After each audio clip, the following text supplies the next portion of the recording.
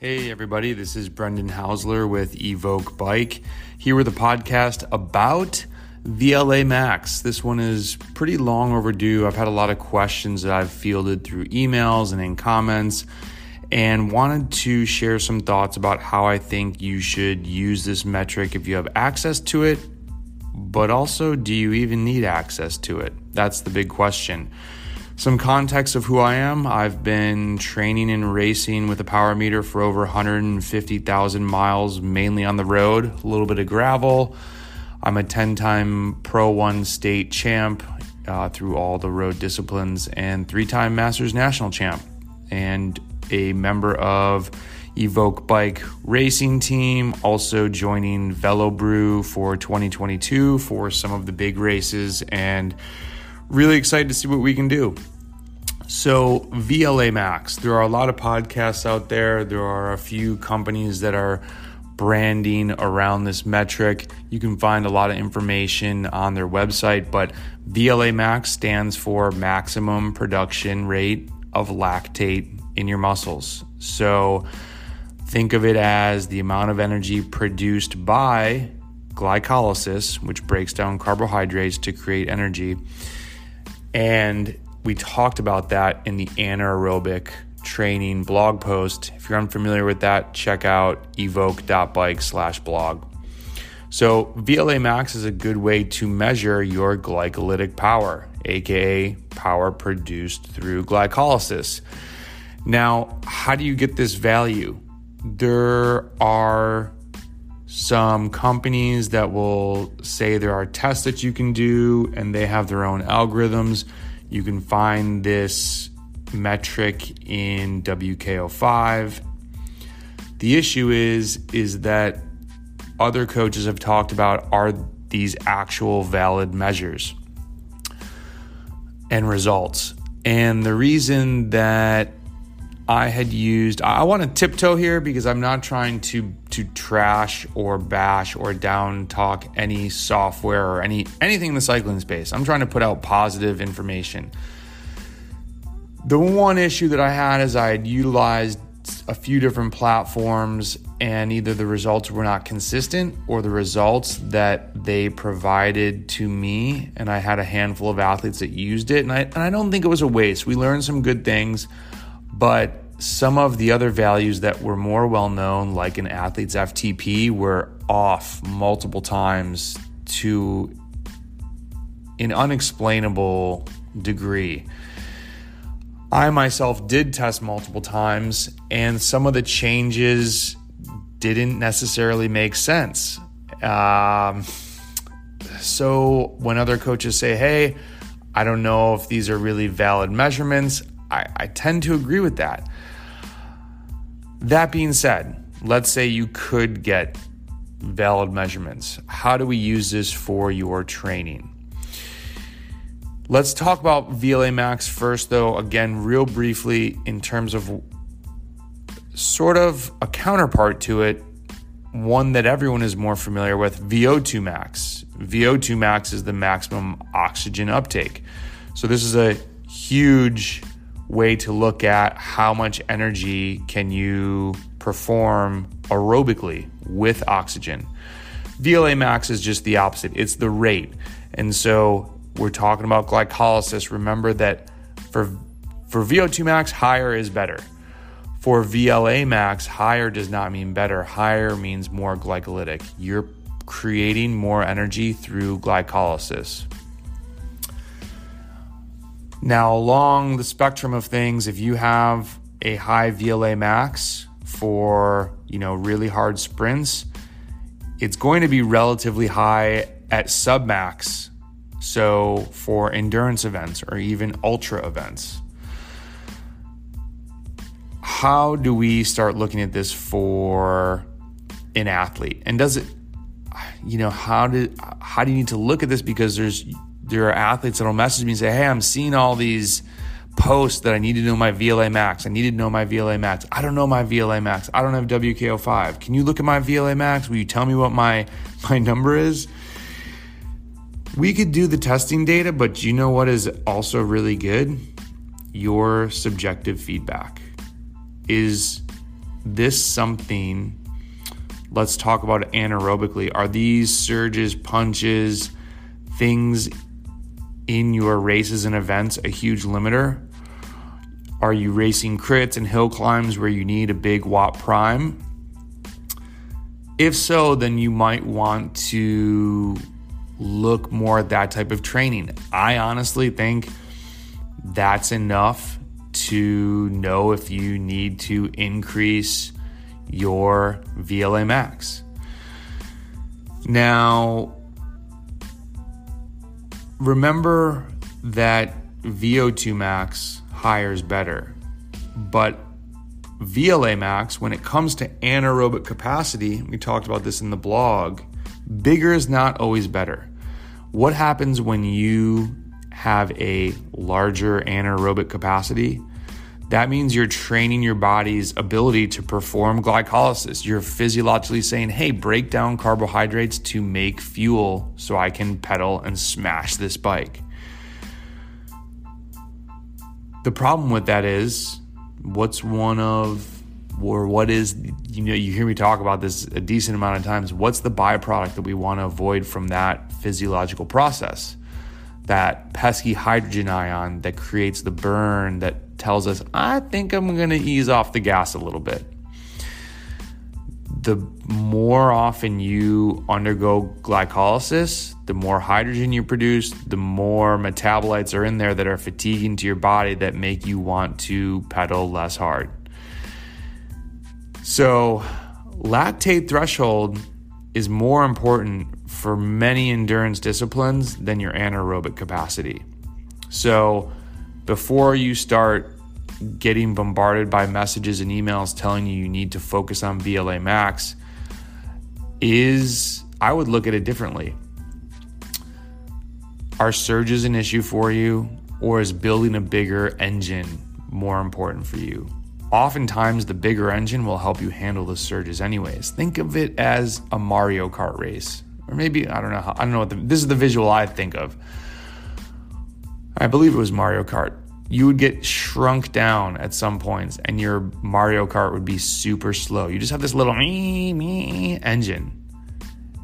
You cannot keep up with the bigger engines. Just impossible. When they're motoring at 80% FTP, you're at 105. They're not necessarily surging, you're just too weak. And so you need the bigger overall engine. You'll hear athletes sometimes claim that something is super punchy, like a crit, XCO racing. You need to maximize anaerobic capacity.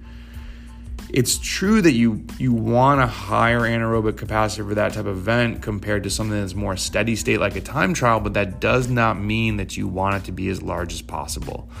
You do not want to, I see time and time again, even things like Tulsa Tough. I don't believe that you want to only be cranking out these huge 45-second to 1 minute efforts over and over and over again for 6 weeks before the race. You're lowering your FTP because now you're telling your body to create more of these fatiguing metabolites that are going to throw out of whack your lactate production and lactate clearance capabilities. That's not a good thing. So, there's a lot of value in you reading your perception and thinking, are you punchy enough that you can respond quickly to pace changes? You can put out high power, but you're not going to necessarily need to work and train on that to become more glycolytic. So what about the other end? How do you know if you need to lower your VLA max? Well, lowering your VLA max is going to be good for cyclists that don't seem to need more punch, right? Because the lower it is, the less hydrogen ions, the less glycolytic you'll become. That's a good thing for long gravel racing, road racing. I'm trying to think of what road I want to walk down in this one. It's a deep cobweb of getting into the physiological things that I think are covered. But even if you're an ultra racer, I don't think you want to then over obsess about not being glycolytic at all, because you can focus on training for really long duration where, you want your slow twitch fibers to be really strong and fatigue resistant. But once those fast twitch fibers are recruited, they're going to accumulate lactate extremely quickly. And it's not that the lactate's the problem, but it's a surrogate for other things that will cause fatigue. So even athletes that are doing really long races and events, you need to work on something that's going to activate those anaerobic fibers. You're not, though, shifting your physiology to become more glycolytic, but do some tempo training.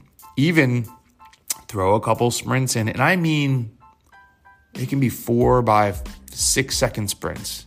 They don't have to be long. Sometimes when I'm feeling like I need a little boost and I haven't done sprints in a while, I'll just sprint for 3 or 4 seconds, maybe 2 or 3 times, especially during the base season. And that's enough. It's interesting in talking to Tom a bit more about my own training, and I'll chronicle this through notes from the dojo, which I don't do as often because I don't want the podcast to just be me and my training. But he even has me throw in a group ride now and again, maybe once or twice a month. That's something that I've never really done, and I've been way more against that almost. But I'm open to new things, and we had a great year last year, and I'm looking forward to 2022, so I'm open to trying things. So from the marketing side, there are a few athletes that brands will highlight and say, hey, this is the secret, you got to use VLA Max. It's just one metric, and it's not really a secret. It's just that the athletes that they're highlighting have a really amazing profile of a large aerobic system and a large anaerobic capacity. So it's not that they're shifting your training based on the events that you're doing is a pretty basic idea.